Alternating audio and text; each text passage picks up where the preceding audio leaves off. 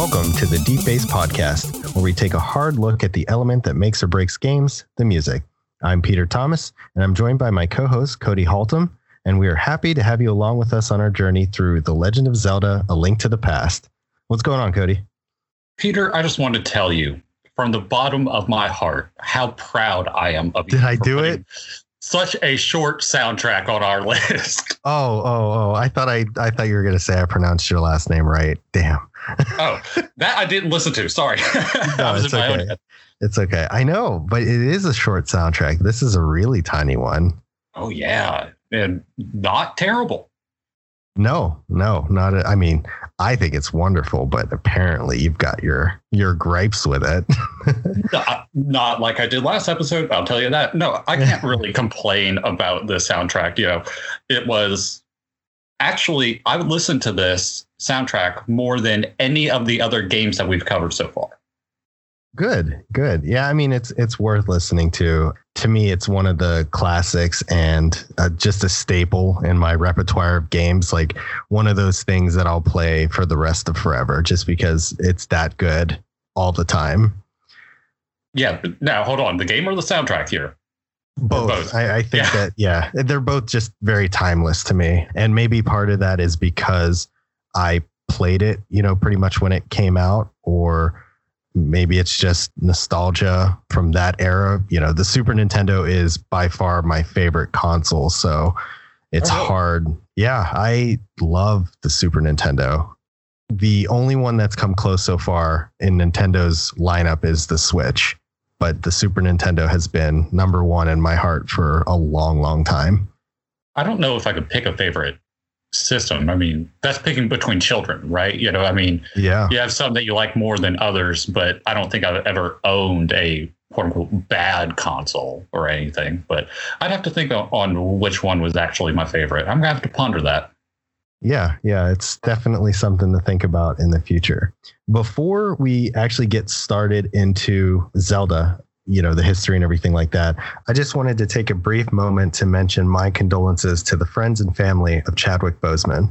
The movie world is kind of, how do you want to say it? It kind of coincides with the game world, right? It's all entertainment. So movies and video games, they kind of stand side by side in my eyes. And I feel like, we would be remiss here on the Deep Bass Podcast to not take a moment and really recognize the greatness. It's one of those things where there's so much of this crap going on in the Black communities that sometimes I forget that they still have to deal with like the normal everyday hardship. I know it sounds horrible, but it's one of those things where I'm just like, wow, they still have to face things like cancer and other diseases that can kill you. And to see him go out with this, it was a real heartbreaker. I mean, I found out in the middle of playing a video game and I had to just kind of stop for a minute. So yeah, just wanted to kind of put that out there. No, I completely agree. He was such a light for so many, regardless of race or color or gender. It doesn't matter. No one knew publicly. I mean, family, friends, that kind of thing, knew that he was going through this. Even while doing so, he still went to children's hospitals. He was still this icon for so many, just to bring joy into their lives. For the public eye to have no idea any of that was going on, it floored me. I actually found out because of your wife. She had tweeted about it, and I was like, wait, what? I had no idea. I immediately opened up the laptop and did my research, tried to figure out what happened, and I was just floored. Was so out of the blue, because I was expecting, personally COVID or something related to that, because that's what's taking so many lives these days. But to hear that it was this terminal cancer, I was like, whoa, the world lost a really bright star. Yes, indeed. I wanted to take a moment and just kind of acknowledge and recognize that and say, from myself and Cody and, the Deep Bass Podcast as a whole, our condolences go out to the family and friends and anybody who really knew him, because like you said, he was truly a light in a very dark world, and the people like him are hard to come by. I remember when Black Panther was coming out, and like the stars, they do like the media tours and that kind of thing. Everyone listening, if you haven't watched his appearance on Jimmy Kimmel, you need to look it up on YouTube because it's absolutely worth it. What it is they're taking these people in front of like a Black Panther poster for the movie. It's all these people just talking to Chadwick, or to Black Panther, and just being like, thank you for what you're doing, your representation, that kind of thing. And then he just pops out from behind the curtain. Wow. His reaction. Have you seen this? I haven't. I'm going to watch it as soon as we're done here. Oh, it is so good. It's so good because, the emotions are range. Like one of them almost acts like his mom, just like, I knew you were back there, like kind of that type interaction. But it was a real watching that, like after learning the news, and which I had seen it before, but rewatching it, it got me right in the gut whenever he would pop out every time. We are now going to take a brief moment to honor and reflect on the memory of Chadwick Boseman.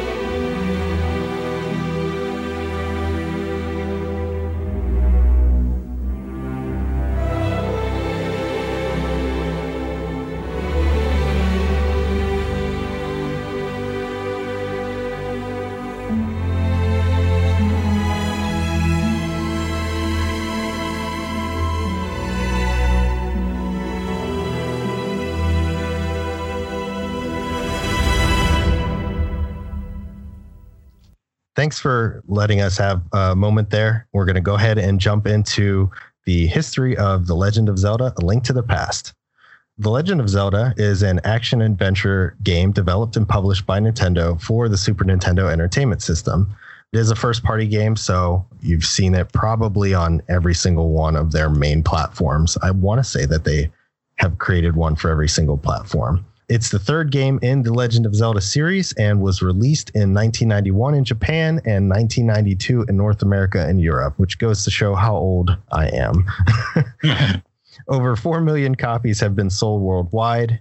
Link to the Past was ported to the Game Boy Advance as a Link to the Past and Four Swords, and was ported for the Wii, the Wii U, new Nintendo 3DS via the Virtual Console, and the Nintendo Switch via the Nintendo Switch Online services. So actually, I recommend that if you have a Nintendo Switch Online subscription, go on, download that channel, and there's a bunch of Super Nintendo games that are up there for free, just for you to play anytime. And A Link to the Past is on that list. Cody, is that how you played, or was it the SNES Classic again? I played through That's a really good question, because I thought I played on the SNES Classic, However, when we were talking about doing this episode, I went to go boot it back up. I had made it to the Dark World part of the game, and then I had stopped for whatever reason. Life got in the way. But I went to go back recently to like play a little bit more, refresh myself. My save file on that thing is gone. Oh, wow. Completely. Like there's a save file there, but it's literally like you have like the boomerang, and that's all I had. And I'm like, this isn't right. So it might have actually been on the Switch where I played it, and it just didn't dawn on me. I just knew that I had it on the virtual or on the SNES Classic.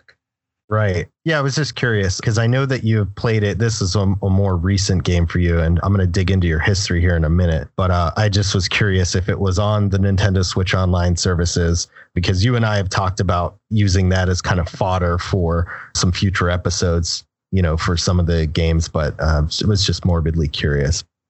So, yeah, in 2017, it did come out on the SNES Classic Edition, which is the little mini console that I seem to reference a lot in these episodes.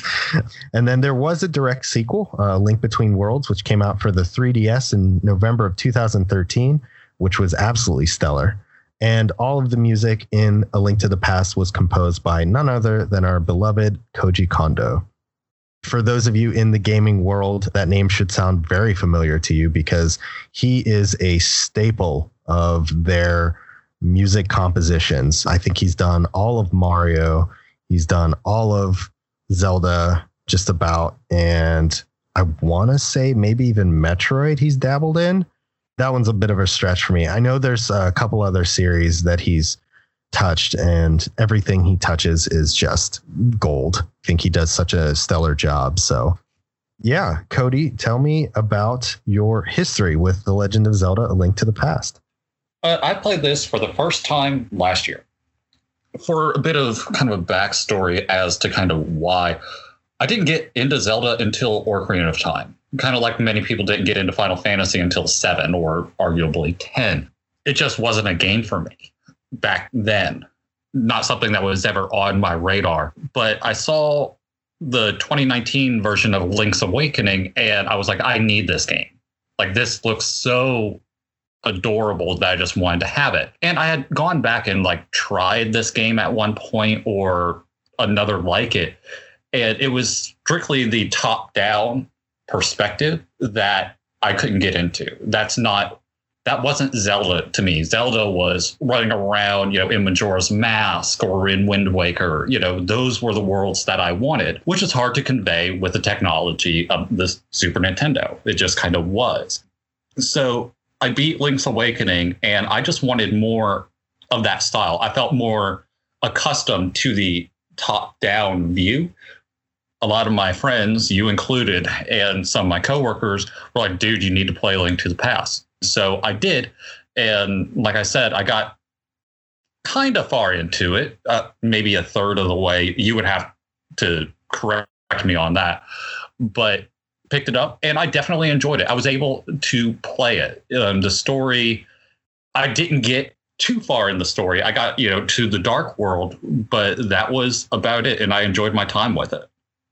It's a deceptively long game because you play through the first part, which is getting the 3 pendants, go grab the Master Sword, and then all of a sudden this brand new world opens up to you, the Dark World that you're referring to. And it's like all of a sudden you've got 7 more dungeons to go through, not counting the end dungeon. And it's like, holy cow. How did they cram all of this into a 16-bit cart or, an 8 megabit cart or whatever it was? Yeah, it's pretty incredible. And that's something that I enjoyed about it, because when I tried Link's Awakening on the Game Boy Color, I was disappointed in how confined it kind of was. And it had to be. It was originally a Game Boy game. And then when I eventually beat the 2019 version, I was happy for what it was. I understood what it was as an adult, which as a kid, you have no idea. You don't care. But to get those 3 pendants and then to have the world open up just like it does in Ocarina, I was like, okay, this is what I want and expect from a Zelda game. Right. Yeah, I was laughing actually when you mentioned that the Super Nintendo was made for kind of that top-down view. I was laughing because I was like, Star Fox would beg to differ. That chip hadn't been invented, I don't think yet. Okay. I don't think so either. My history is a little more, I guess, robust. I remember playing the OG Zelda on the NES when I was a kid. I have a lot of memories of some gaming that I did when I feel like I was too young to remember a lot of stuff. But I do have a lot of old gaming memories that stuck with me. You know, I've mentioned a few of these to my mom a few times, and she's like, I don't even know how you know or remember these things, because most kids are too young to keep memories like that. I guess it just goes to show that, you know, gaming for me has always been something that's been very near and dear to my heart. So yeah, seeing The Legend of Zelda: A Link to the Past, the advertisement trailers and things like that, it was very much an excitement thing for me. I couldn't wait to get my hands on it. And it ended up being a Christmas gift for me. So I was very fortunate to get a chance to play it fairly close to when it released, because games like this usually released around the holiday time for that reason. I do remember whenever I saw the graphics of it, you know, coming from the NES to the SNES, and just being like, oh my God, these are the best graphics ever. That is a reoccurring theme for me. I did that whenever I saw the first trailers for Ocarina of Time as well, and it just continued on. So every time I see a new iteration, I'm like, these are the best graphics. They'll never get better. And I'm proven wrong every single time. I have beaten this game multiple times. This is one of the staple games, along with like Donkey Kong Country 2 and Super Metroid and a few other of my SNES favorites, that I typically will pick up like once a year or maybe every time it's released, since it seems to be about the same time. And I just play through and beat it just for the sake of it. One of the things I try and challenge myself to do, because A Link to the Past is very hard. It's harder than you think it would be. And the game tallies up how many times you have to restart, whether that's dying and having to reload a save, or even if you faint, I believe, and use a fairy, I think it counts as well. But my goal is always to try and beat through the game with as few retries as possible. And I think my current personal record is 3. It was 5 for a long time, but the most recent time I beat it was on the SNES, or I'm sorry, was on the Super Nintendo Online. And yeah, I got it down to 3, but I still have not been able to do it. No resets. Yeah, it's definitely challenging, even for, you know, the control scheme that it is, which is, again, is pretty simplistic. Just trying to get a direct hit on somebody that's not blocking. I mean, even when I just booted the game up the other day, you know, when I played a little bit, I dabbled. I was like, why are you not hitting? This should be connecting. And it never does. It's always getting blocked, or I'm like 1 pixel off, and it just becomes mildly frustrating. Not like Dark Souls frustrating, but, you know, frustrating enough. Yeah, there's definitely a technique that you kind of pick up as you play. And it's one of those things where you're right. The pixels count. Every pixel counts. That being said, though, I do love the hitboxes in that game. I think they're very fair. That's not something that you'll hear very often in an older game like that. Oftentimes, you know, the programmers will just be like, well, it's too hard to kind of program around the character properly, so we're just going to make it a box.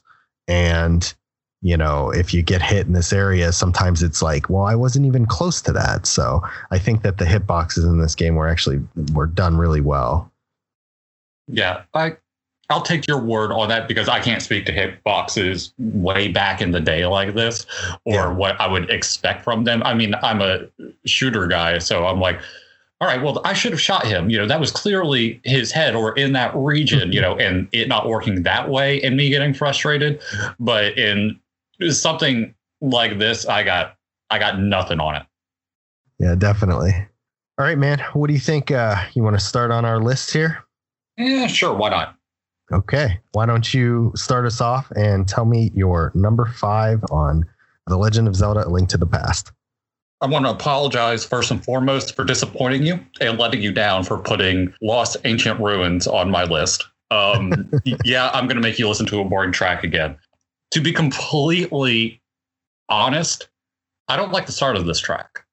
It's almost too ominous in a way. I mean, it only lasts about 20 seconds and then, the entire track changes. That's actually the part of the track that I enjoy about this song.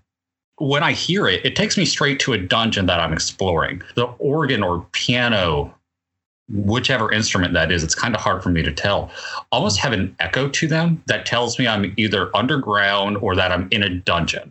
I love the trumpet on this track because I feel like more than anything, it really sets this song apart. It's not a happy or upbeat track, but I just found some beauty to it. So that's why it's on my list.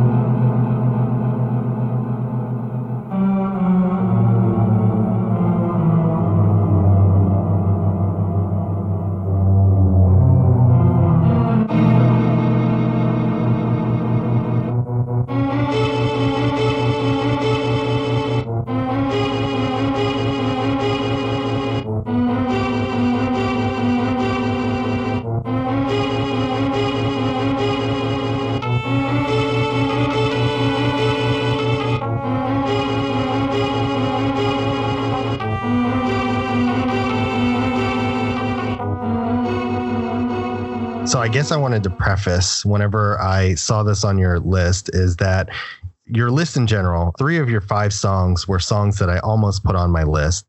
And one I actually did put on my list. We'll get to that one a little later. But it should probably be noted that I love more than just the 5 songs that I put down. This track in particular is one of the exceptions. And I'm starting to think that you're picking up on my vibes by saying, like, I apologize for making you listen to this. Right. Believe it or not, I don't find it monotonous or anything like that. It's one of those things that I find it a very cool soundtrack. And I think it hits a lot of the notes that you'd expect from a dungeon track. Mm-hmm.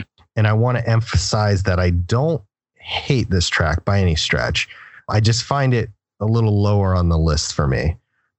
I guess contrary to you, I actually like the beginning where it kind of starts off with that very heavy tonal. I don't even know what any of these instruments are because this MIDI chip was like, it kind of stretched a little bit of the instruments together. But whatever that deep, dark part is in the beginning, I actually really enjoyed. I didn't like the higher pitched parts. Something about it when I listen to all of the dungeon tracks, and you'll know this because I put 2 on my list, even though they're not through the dungeons themselves. It's more towards the end of the dungeons, but I love how it starts and I dislike the rest of it. I was expecting you to be on my side and just hate the beginning. To preface, I do dislike the beginning, but I do understand why it's there in the track. It's there to give that change and to show, maybe signifying that the start of the track is maybe before Link enters and starts exploring, but now he's inside. So there's a little bit of lightness in it. That's just kind of in my head when I think about that track. That's what is kind of going on in the background. That's what I'm kind of seeing and feeling as I listen to this track, to put it visually. Right. All right, buddy. Tell me about your number 5.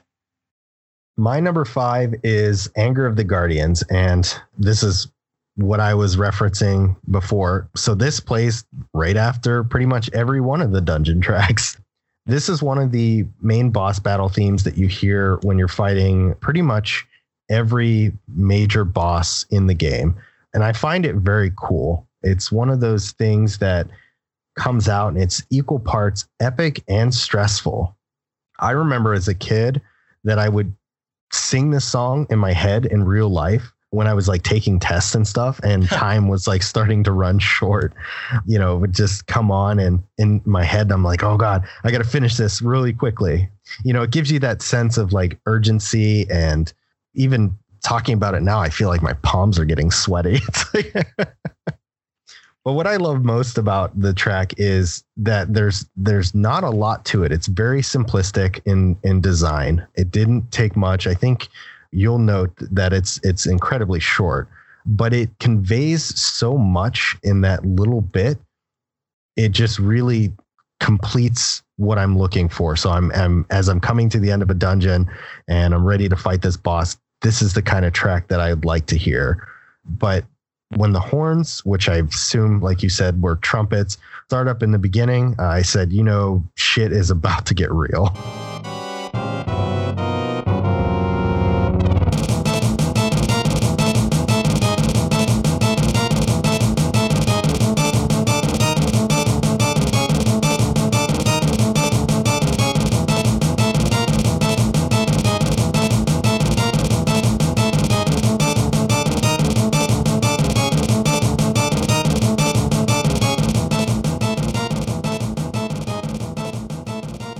Yeah, I mean, exactly.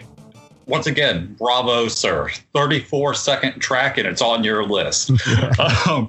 This is a boss fight, clearly.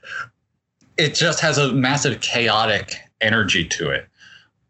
As a standalone track, though, it didn't jive with me that well. I'm not sure if it's the length of it or because I didn't hear it enough, you know, having only played what I have of the game. I didn't really have too many memories with this track.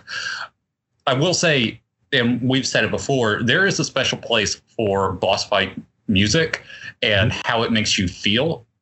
I think we've put a couple of boss fights on our list before, particularly in Persona, but this one just didn't hit with me the way that it did with you. Interesting. I'm a little surprised to hear that, but I can understand, especially when you're listening to it outside of the, I guess, the context in which it was supposed to be. You know, I think that's the unique thing about this podcast is that when you're listening to this in game, it's one thing, but when you listen to it outside of the context, it can be lost in translation. I think there's one track in particular, I'm going to talk about it a little bit later, where I think you felt the same way. And it was one where I do agree with that 100%. But before we get there, let's go ahead and jump into your number 4. Number 4 for me is Kakariko Village. And this is about as basic of a pick as you can get, but personally, I love it. When I hear this track, it takes me to Ocarina of Time because that was the first time I heard any version of this track. In a way, I enjoy this track being slightly more simplistic than the one from Ocarina of Time. I mean, it's the same track, but it's just limited by the technology at the time. Even though the graphics in the game are more simplistic, hearing this track when I played this game told me the tone and the vibe of the town. When I left Sanctuary in this game and just happened to stumble my way to the left and entered Kakariko, hearing this music was what made it hit home for me that I was actually playing a Zelda game.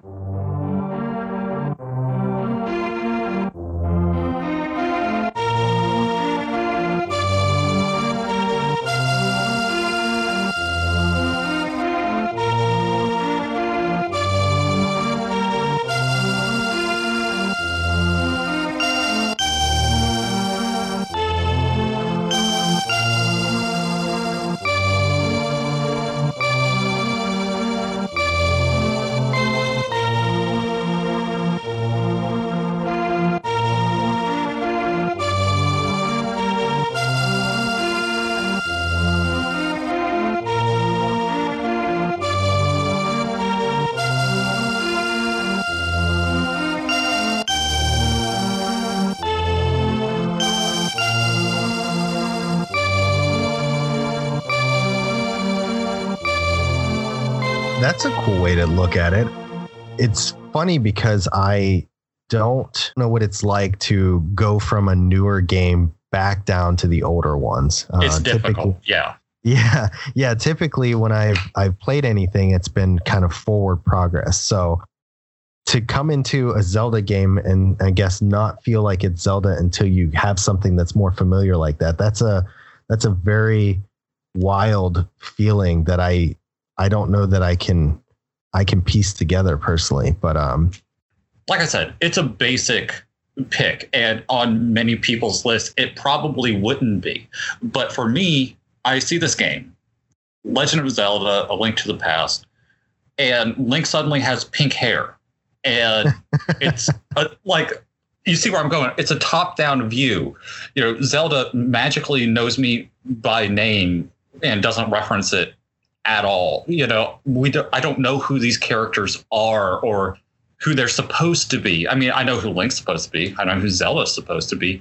But other than that, nothing about this game, other than the title of it, made it feel, or if I'm being fair, sound like a Zelda game. So that's the reason why it's on this list at all, is because that's what really made me feel like this is familiar. This is the adventure that I'm used to. It might look different. It might sound a little bit different, but this is still what I expect in terms of quality of Zelda. Right. My particular thoughts on this pick in general was that this is a very classic track. This track happens to be the start of Kakariko Village as we know it through the later games. As you mentioned, it's used pretty similarly in Ocarina of Time, and then they start kind of like mixing it up and putting it in different places, but it's still the Kakariko Village that we know and love. But it is a solid track.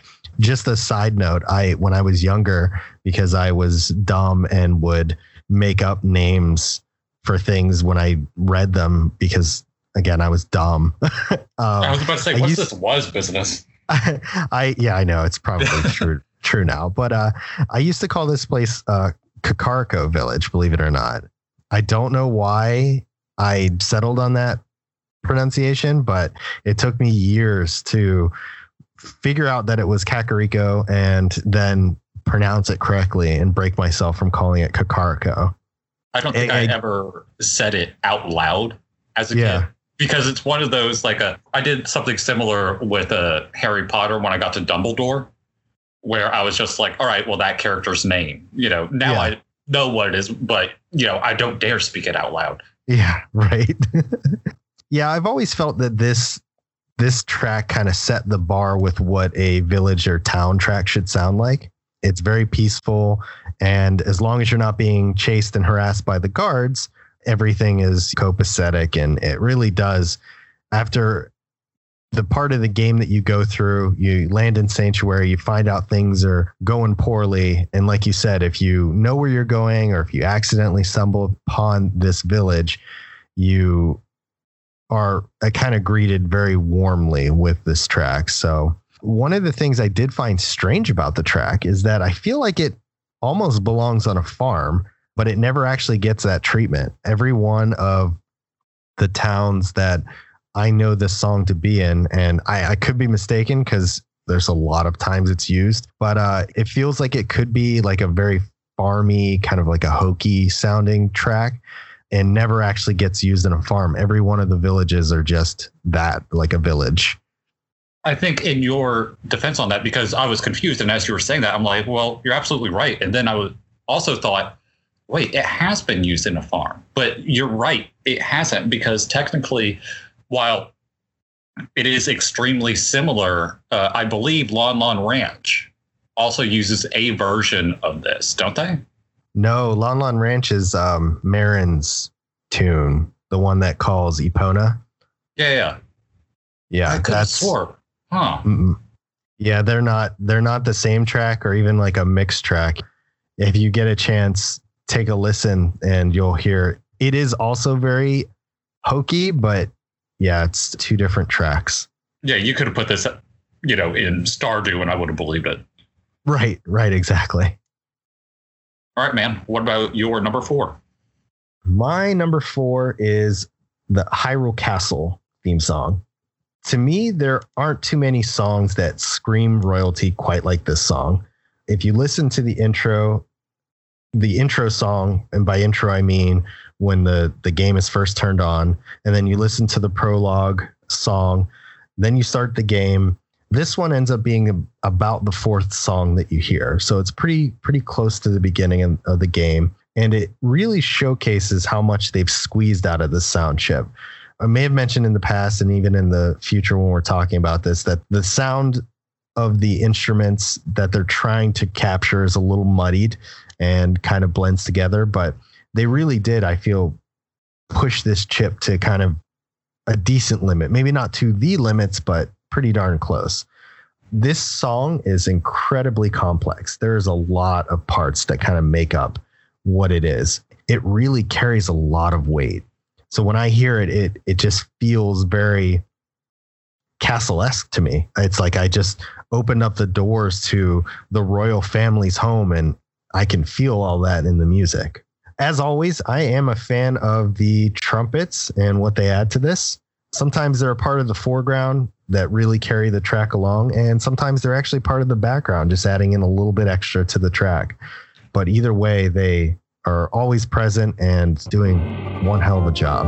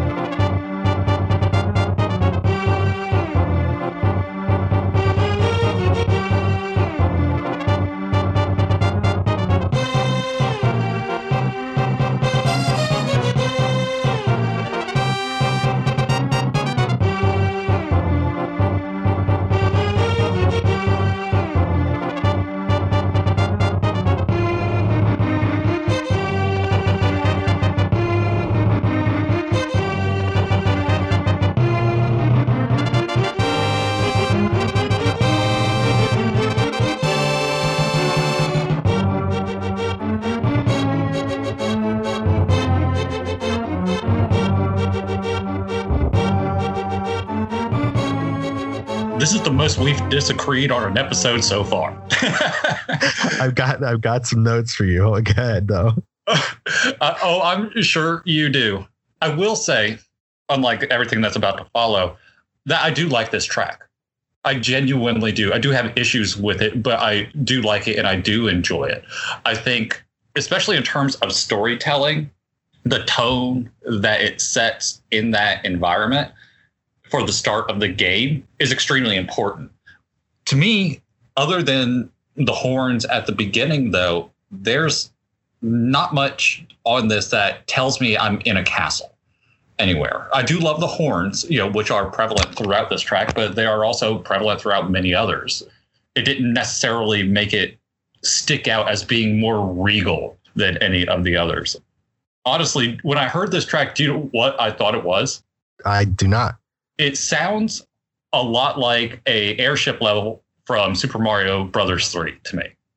That's amazing. That's going to make what I tell you even better. So, excellent.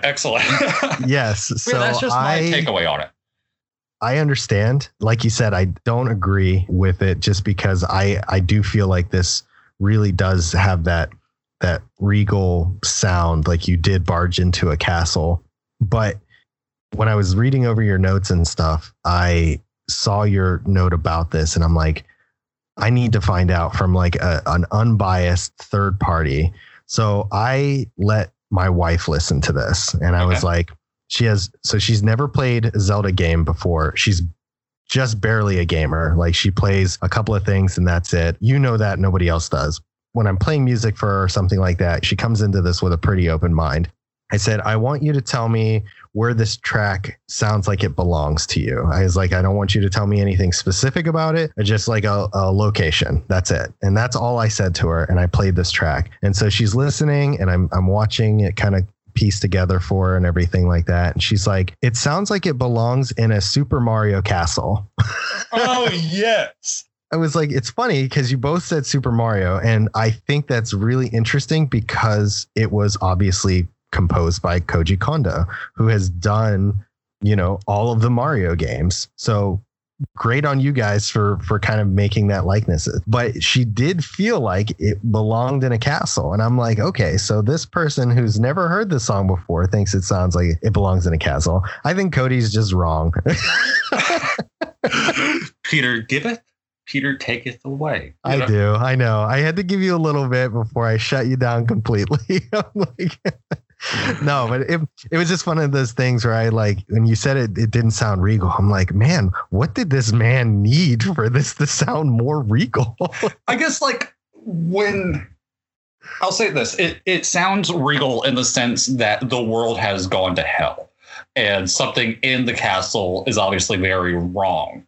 You know, sure. I was hoping that, and I never got this far in the game, but I was hoping like maybe after, I guess I would be beating the game, but I digress. But I was hoping that it would actually change to something else, that there would be another like variation of this track that actually plays, you know, once things are better and maybe you cleared this area or something like that. I don't know if that is actually the case, but it definitely sets the tone early game that, hey, everything's gone to hell.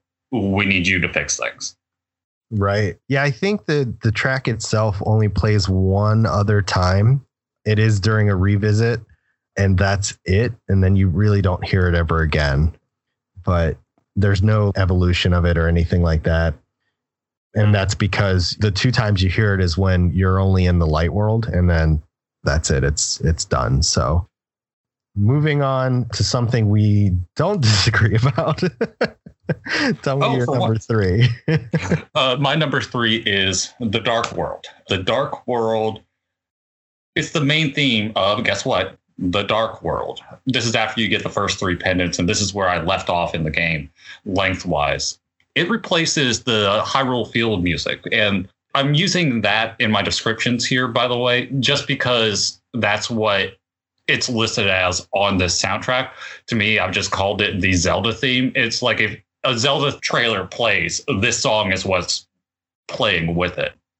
Even though it's called The Dark World, I found this track to be anything but. It gives you this brilliant sense of adventure. Once again, we hear the organ, the snare, the trumpet come together and play off each other in really great ways. This is just a great replacement for the Hyrule Field track.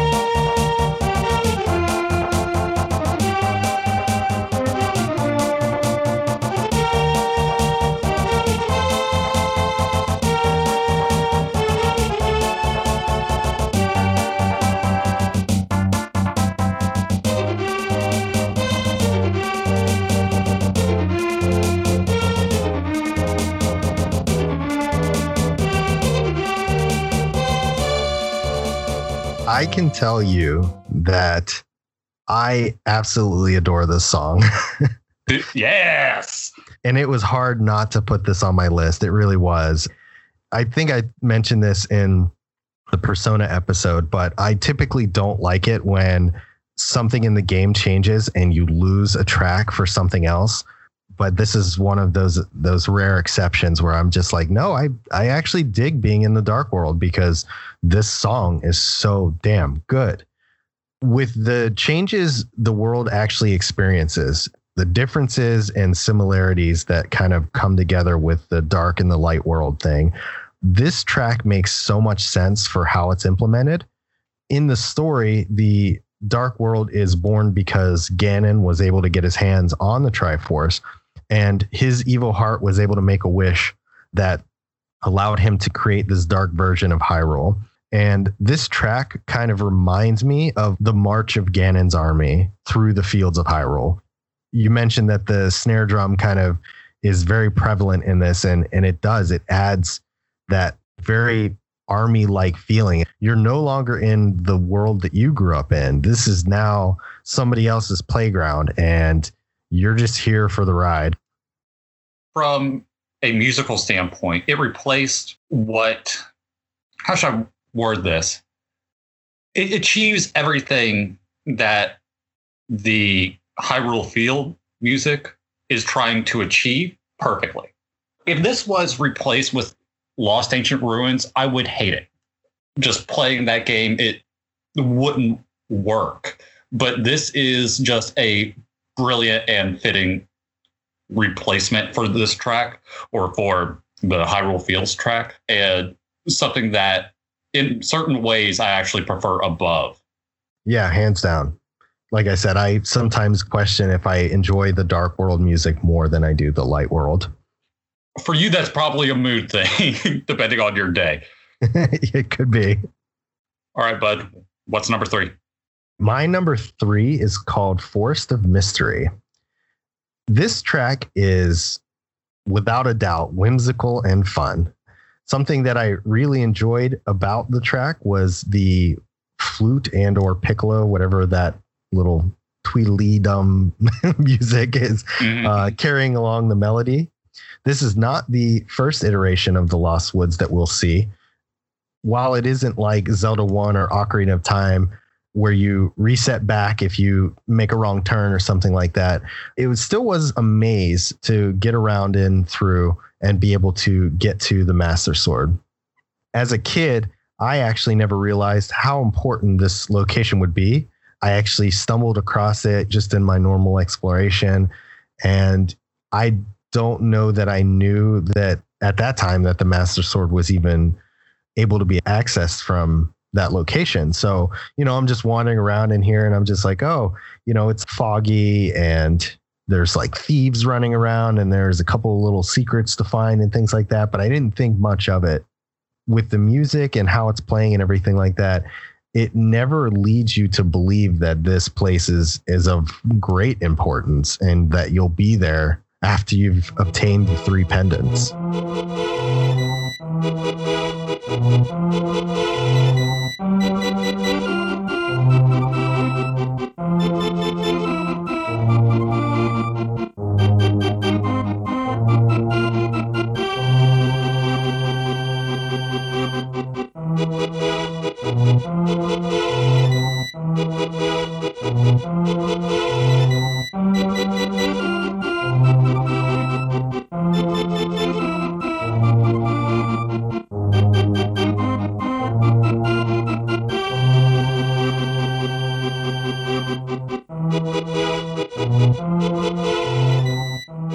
What's interesting about this is I don't remember this track from when I played it.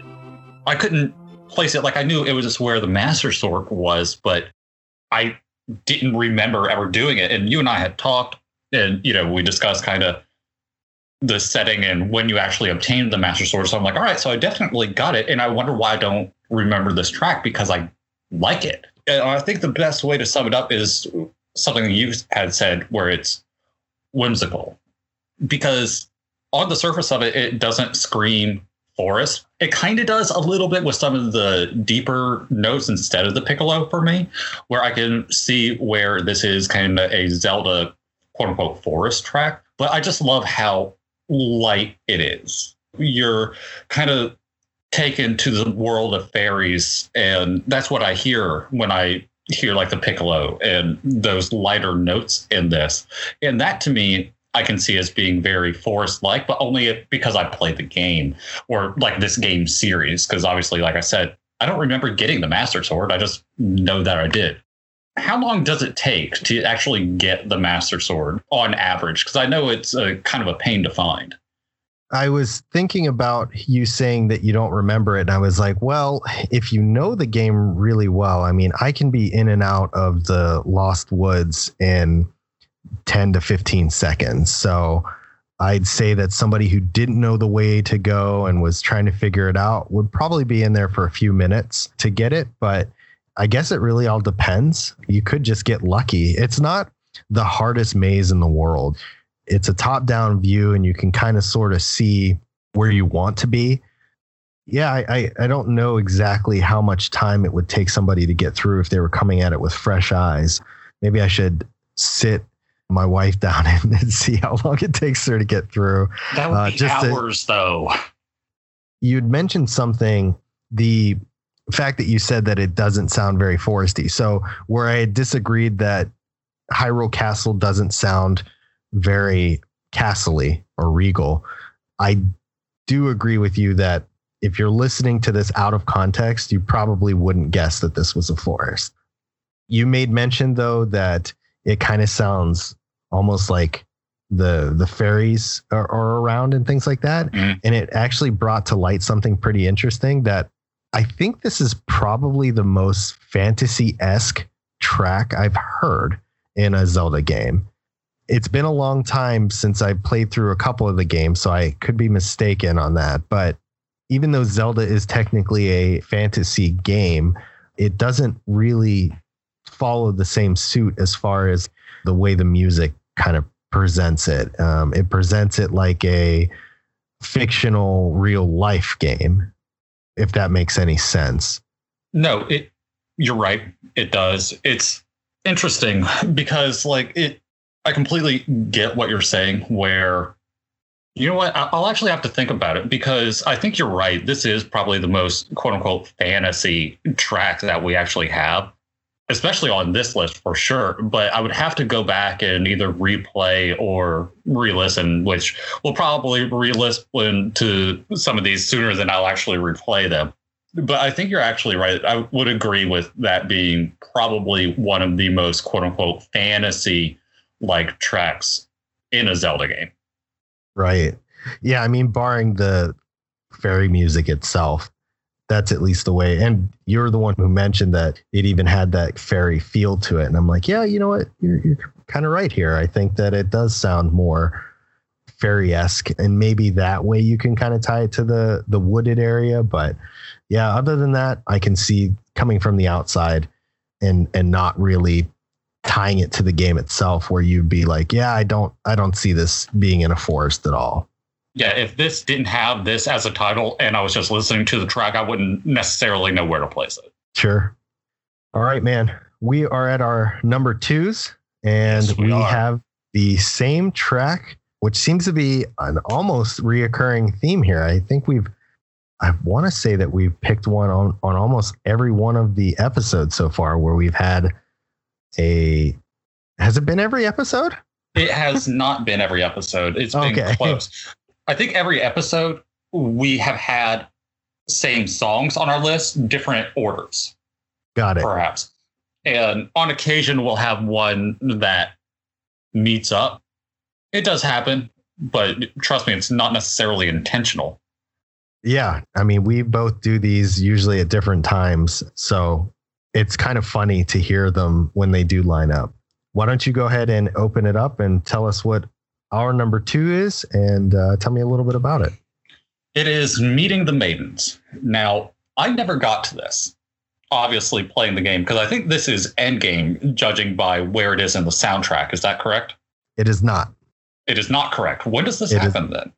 This happens after every boss that you beat in the Dark World. And I didn't beat one, so that actually makes sense. Checks out. This, if you played Ocarina, and I'm using that because that's a lot of people's touchstone to Zelda, especially, I know my dad's listening to this, so he knows when I say this, he'll get it, at least.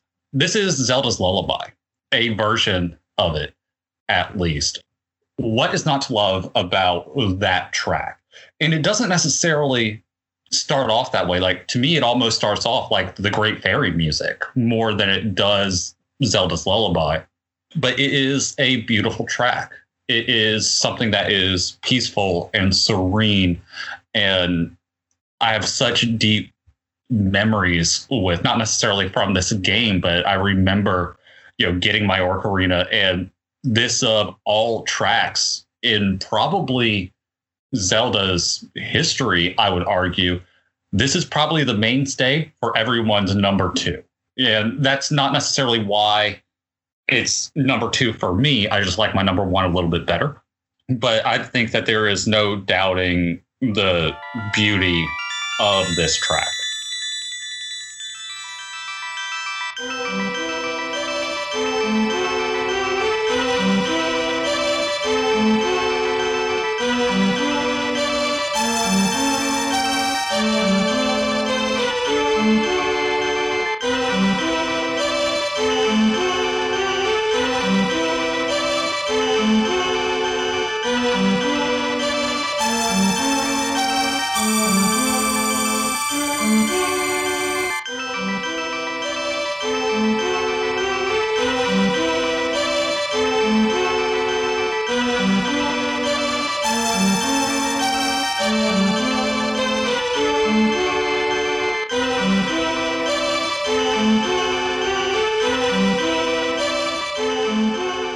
I hear this song, I think to myself every single time, I'm like, what a better way to end a boss fight than with this serene, angelic track that plays. And I'm almost sad that you haven't beaten any of the Dark World temples to have heard this and how it's done. Mm-hmm. And I feel like now my joke at the end of this is going to be lost on you, but I'm going to continue on.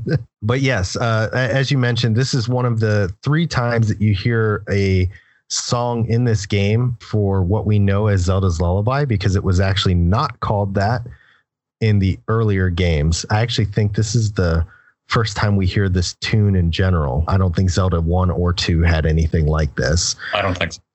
This version of this song in this particular game is head and shoulders better than the rest. You know, obviously there's a reason why it's both of our number 2s.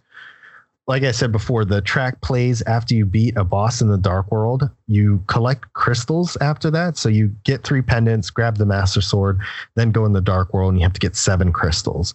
When you grab the crystal, you find out that there's one of the maidens are basically like, I don't know if they're like encapsulated in it or what have you, but you hold it above your head as you do with every item that you pick up. And then the crystal leaves your hands, kind of grows bigger. And then one of the maidens shows up in the crystal itself and starts explaining to you kind of like a chunk of the story. It's really cool because, you know, the crystal's spinning around the character that's inside of it. And, you know, she's telling you all the story and it fits really well. It's a good song to be listening to while you're reading the story because the game can actually get quite long-winded, especially around these parts. There is a ton of backstory for them to go over and tell you about. So you sit there and you're listening to this and reading the story along the way, and it's perfect. It just all blends together really well. There is no other way to describe this track but beautiful. And I mentioned serene and I mentioned beautiful, and I know you've said the same things, but there's a reason why. If you listen to this track, those are the things that you hear and feel: serenity and beauty. My joke at the end of this was going to be, do you understand, Cody? Yes, not at all. Because at the end of every one of their stories, they ask you that. And then if you hit not at all, they repeat the entire story over. Okay, so they're basically the owl from Ocarina. Exactly. Yes. Okay. Yes. Which they started doing that very early. Which I'll go ahead and say this now. I know we'll get to Ocarina of Time, but fuck that owl in particular. But no, and you saying that and kind of explaining where this takes place, I thought, based off listening to the track and how epic it is in the title of it, that this was Endgame. All the maidens are like had been reunited or something like that, because meeting the maidens and this and the beauty of it, it kind of went all hand in hand. I do wish that I had experienced it through the lens of how the game wanted me to hear this, because, you know, like you said, what a perfect way to end a boss fight, because we've heard what the boss music is like. It's the complete opposite of this, and you would actually need something like this to actually kind of bring you down, to relax you, get that heart rate going right back down to where it's supposed to be. So I do regret that I wasn't able to view it with that lens, but I mean, in my defense, I tried. My save file just disappeared. Don't regret it, man, because I'm going to force you to play this again. I mean it. I'm going to, even if it means that every time you play, we pull me up on like a video chat and I just sit down with you and I'm just like, okay, here's where you need to go next. And then I'm just going to watch you play the rest of it. But it's just one of those games for me that you've got to go through it. I need you to see it through to the end and feel the things that I felt, even if you hate the top-down view. The story is that deep, really. Yeah. Wow. For a SNES game, I mean, it covers so many interesting topics. You know, it for me is kind of like the epitome of good and evil, and really hitting home that topic. Huh. Interesting. Yeah. I'll probably get around to it at some point, which translates to never. But I mean, in all seriousness, I will find time to actually sit down when we're not doing this kind of thing. But just trust me, if I ever text you or if we do the video call and you're sitting there and you're playing with me, you tell me to go left, I'm going to go right every once in a while just to anger you. I'll be like, no, you're missing something. No. I'm like, sorry, connection cut out. No, I won't backseat you that hard, but I will make sure that you see this game through. All right, but it sounds like a plan. All right, sir, we've arrived. I think that both of our number ones are they sit at our top of the charts for great reasons, both yours and mine, and I want to hear it, man. Let's hear what your number one is. My number one, I just want to say, has the most epic name of any of the tracks that have been put on any of our lists these past 6 episodes. Okay, ladies and gentlemen, my number one is Staff Roll. And built it up, and everybody's just sighing heavily, oh god. Like, thanks, Cody. Something I want to say about this soundtrack and some of the others that we've covered before, but a lot of the tracks on these don't have a definitive ending, because in this game, it never knows when the player is going to hit the A button to progress to the next thing. So it's designed to sit there and play for hours on end if it needs to. This is one of the few tracks on this soundtrack that actually has an ending. When this track starts, it's beautiful. It's peaceful. This is great. You just beat the game music, because the reason why it's called Staff Roll, I'm assuming, is this plays when the credits are rolling, because that would make sense. And otherwise, I'm really dumb. Then, out of the blue, about halfway through the track, you hear Hyrule Field come out of nowhere. And when I was listening to this track, I didn't expect it, because it does come out of nowhere. And as corny as it sounds, as beautiful as the first half of this track is, as a just standalone piece of music, hearing the Hyrule Field theme start up slowly, it was like seeing an old friend.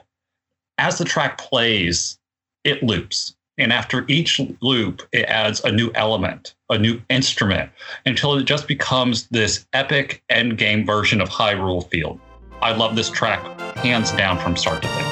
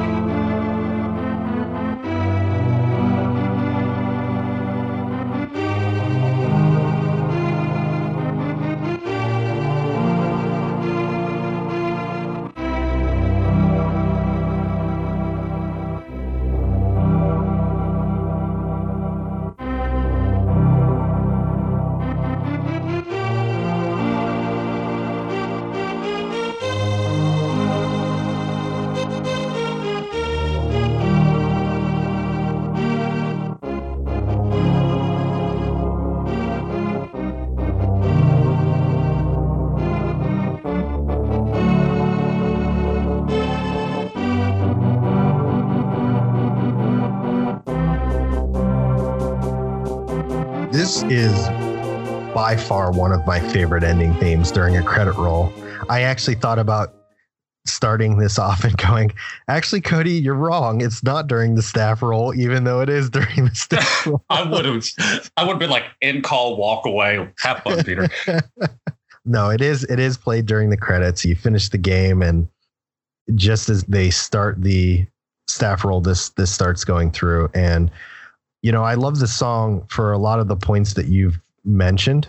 It's very rewarding, as most endgame songs should be. It should make you feel like, hey, you just accomplished something really big and you did the thing. But the highlight to this is really that midway transition. It starts off very beautifully and moves into that Hyrule Field theme, but it's slowed down to like a march, like you're heading home. And one of the things you'll see when I force you to beat this game I understand. is that they revisit all of the places that you've been, and you see all the different characters that you've met along the way, and kind of like what's happening with them now that everything's gone back to normal. So it's satisfying in that on its own, you're just like, yeah, this is a great track that puts the hat on the rest of the game. But it's even more satisfying to sit there and go back to all these characters that you saw, whether it's the thief in the desert or the two little crazy guys that you see when you first enter the Dark World, the little gremlin guy that was kicking the ball around. You see everybody, and you get to see kind of what they're all doing. One of the things that happens right at the end of the staff roll is Link is putting back the Master Sword. It is really epic. And I'm so sorry that I'm ruining this for you, but it needs talked about. You're fine. The song is like just coming to an end towards the end of the last couple of seconds of it. Link puts the Master Sword back, and you see him walking away from it, you know, and right at the bottom, it says the Master Sword sleeps once again or something like that. And it's just like, holy cow, this was incredible. I really, really considered putting this on, and I almost did. It would have been right here at the number one spot too. Yeah, this was damn close to being picked. You want to know something that's going to blow your mind really quick and make you judge me immensely? Okay, go for it. This was my number 5 for like 24 hours. Was it? It was and the reason why it kind of got bumped up was because I was like, this is a really, really, really, really, really long track. It's the longest track on this whole soundtrack. And part of me in the back of my head, I was like, how is Peter going to cover this in the edit? Because my mind goes places too from a production standpoint. But then I was like, do you know what? If it's going to be on my list anywhere, I have to put it where I feel like it truly belongs. And that's number 1. So that's what I did. If you would have put it any lower, I would have judged you. So I'm glad that you didn't. It's worthy of the number 1 spot. And like I said, I kind of wish I had more spaces, because the hard thing about it is that most of the soundtrack could have been put anywhere on my top 5. Like you said in the beginning of the episode, you know, picking your favorite console is like picking out of your favorite children. This is how I felt about the soundtrack. It's like, how do I pick only 5 songs that I want from this game? Because I thoroughly enjoy every single one of these tracks. Oh yeah, for sure. Like another one, like what's the one with like the Silk Rabbit or something like that? Like that one almost made my list too. But I digress. We haven't even finished talking about this. You still got to tell me about your number 1. I do. So my number 1 is called The Prince of Darkness. If it isn't evident by the name, this is the song that plays when you are in the final battle with, spoiler alert, Ganon. If you played any Zelda game, that's not actually a spoiler at all. But if you haven't played any Zeldas, then I'm sorry for ruining it for you. But I can't tell you how much this song hyped me up as a kid. Those drums in that track absolutely rock it. I remember this battle being incredibly tough because there is a special technique that you need to do in order to beat Ganon. And I'm not going to say it because somebody hasn't beaten it yet. Oh, come. You're going to. I'm not going to remember, but go on. Keep going. No, you don't get any tips from me. I told you, I said, even if I sit on the video call with you and watch you beat through this game, I refuse to backseat this. This is going to be one of those things where I'm just going to watch you ride. No. So you hear this song, especially if you don't know how to fight the end boss. There are hints that are given to you towards the end of the game on how you're supposed to best him. But if you either weren't paying attention or don't know what you're supposed to do, you'll hear this track for quite some time, either as you die or just in the sheer length of the battle, because it is long. It's most Nintendo games follow the 3-hit rule, right? Beating any of the Koopa kids in Mario, it's usually 3 hits on the head and that'll beat them. This does not follow that. 3 hits usually means a form change and he's going to do something different. And I think it's 9 hits total to be able to get to him. And that sounds short, but when you see the kind of things that you have to do to make that happen, it's not short at all. But with all that being said, I can safely say that this track is one of the most well-crafted final boss themes I have ever heard. It's simplistic in nature. The composition of itself is not very diverse. You know, like Hyrule Castle, I felt like was pretty complex. This one is not. But somehow this song still ends up being just all around a very, very solid track.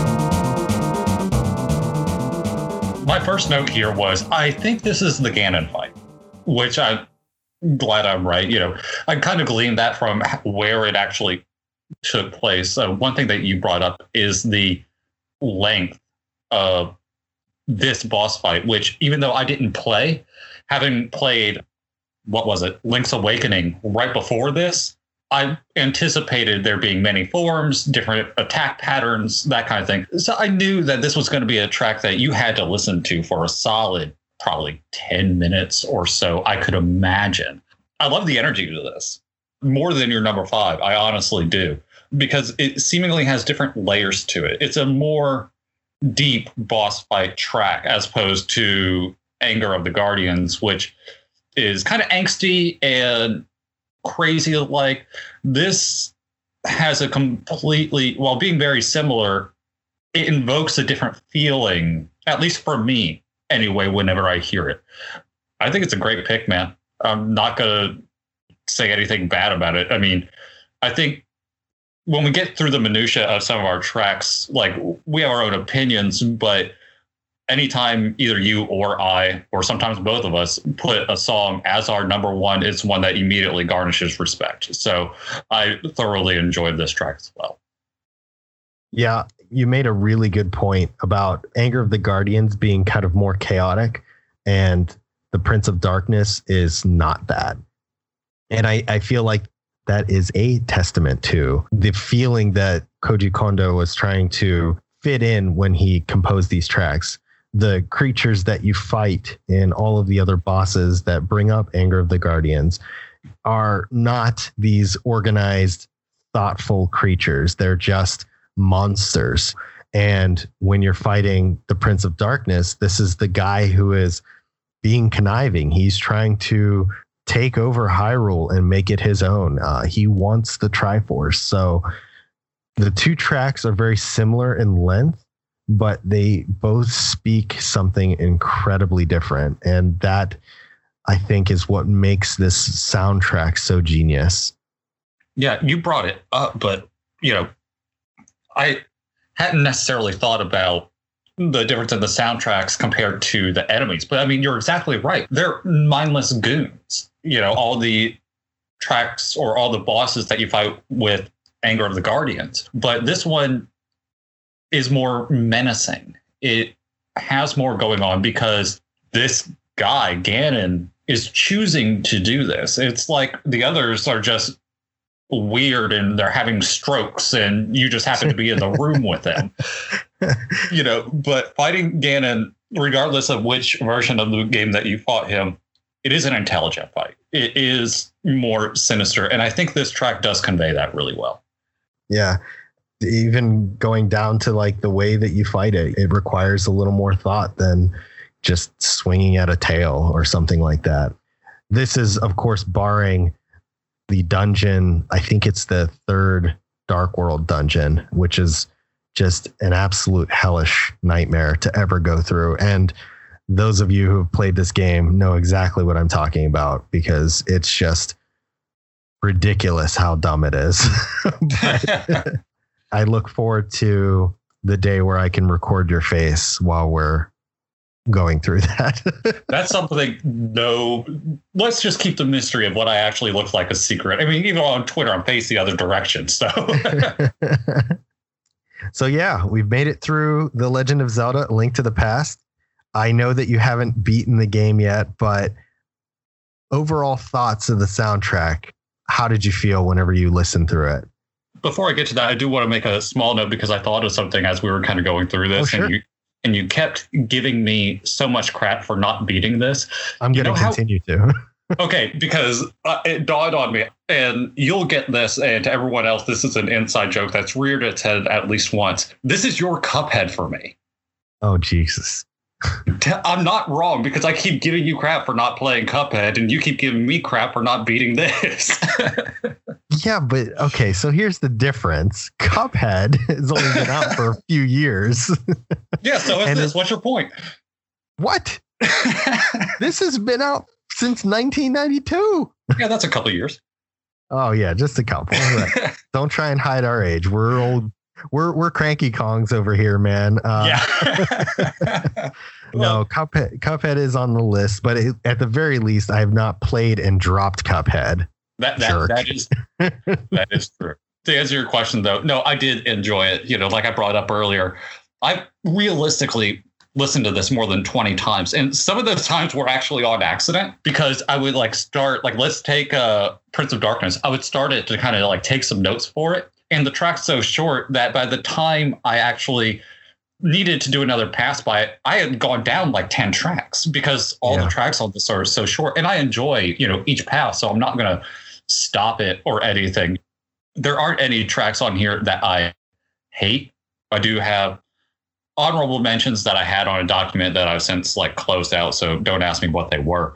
But no, it was a thorough track, as for this track to be as short as it is, and for me, after my initial pass, to have more than half the soundtrack left to weed my way through, sort of all right, I'm cutting this one, I'm cutting this one, I'm cutting this one.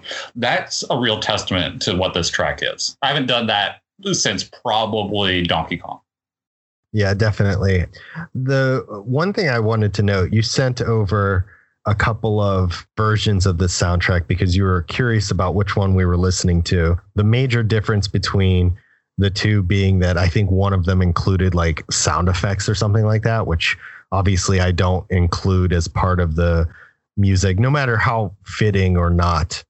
I just don't think that sound effects are worth capturing. Oh, opening that treasure chest felt so good when you heard that, 6-second jingle. But one of the things that was interesting was that there was, on the tracks that we listened to, there was one listed at the end called unused track or something like that. Yeah. And it sounded like, I don't know, like a laser beam or something like that. I'd listened to it a few times trying to like peg where it could have been in the game, and I really couldn't fit it anywhere. So maybe that's why it wasn't used, but it was interesting. I think if you're listening to this episode and you go to YouTube and look for the playlist that has like the golden cartridge Zelda logo on it, take a listen to that last track and see if you can peg it, because I certainly couldn't. Also, as a heads up to everyone listening, I did have questions as to which version of the soundtrack we were covering, and I sent Peter 2 links, very nice little links. He looked at them both, and he got back to me, and he didn't say the first one or the second one. He said, listen to the gold one, not the blue one. And I was like, all right, is that someone's name? And then I was like, all right, well, one has a gold background, the other's blue. So I guess that's what we're doing. But no, I never clarified that. But I was just like, damn it, Peter, why?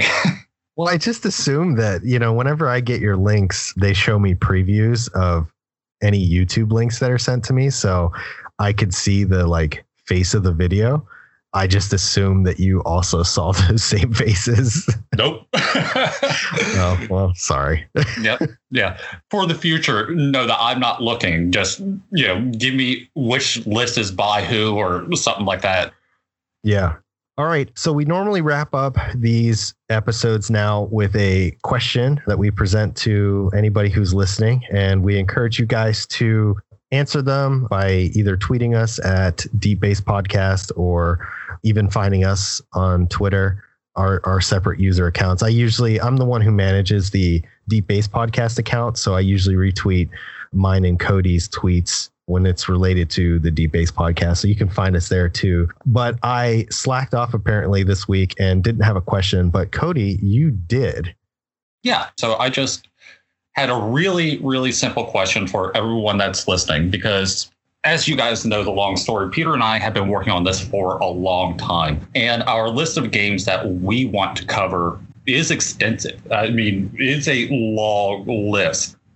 But what do you guys want to hear? What are some games that you want to hear us talk about, cover? They could be games that we played. They could be games that we haven't. It doesn't really matter. And I'm just curious to see what you guys would be interested to hear us talk about. Now, I'm not going to say it's going to be the next episode, because it's probably not, because I'm looking at the next episode and this is a weird one. I will say that we will take a look. We will consider. It might already be on our list. You guys have no idea. But I'm just really interested to hear what you guys would want to hear from us. I don't think the next episode is weird. I think it's weird. I have a method to my madness, okay? So I know you do. I'm not going to talk about the one, but the reason I picked Persona 5 was because it landed on episode 5. Right. I picked Link to the Past for episode 6 because it's my favorite number and my favorite Zelda. Okay, I have a method, so maybe this will be a big hint to what number 7 is going to be. Specifically, the fact that I preface each of my numbers with 2 zeros. Hint, hint, nudge, nudge. Yes. So it's not going to be a weird one, but yeah, I just want to know what people want to hear us talk about. And I think it'd be interesting to see what they say and what is on our list and what we are going to talk about and what we haven't even considered that maybe one or both of us have played. I really love this question, actually. And I feel like even though we're asking it kind of formally here, this should be a question that's always present for everybody. So if you have games that you've listened to the soundtrack and you've really loved it and you're like, man, I'd love to hear what these guys think. We'd love to hear what you want us to cover, and we'll squeeze it in here somewhere. Yeah, what you said. Great addition, Cody. Thanks. I'm glad. Hey, I started this. You followed it up. All right, guys, that's going to be it for episode 6. Thank you so much for listening and for going back and listening to all of the older episodes. I will say that we have reached over 500 listens across all the episodes. So thank you so much for that. It's a little mini milestone for us. Yay. Okay. Again, so articulate. Cody, thank you so much for being here. Thanks for being my co-host, and thanks for always having such riveting things to contribute towards the end of the podcast. I thought about being a dick and just saying, "You're welcome," and leaving it at that. But but I always have fun doing this. You know that. Yes, absolutely. All right, we're going to wrap up here, and we'll see you guys next time for episode 7. Thanks for listening, and we'll talk to you soon. Bye, guys.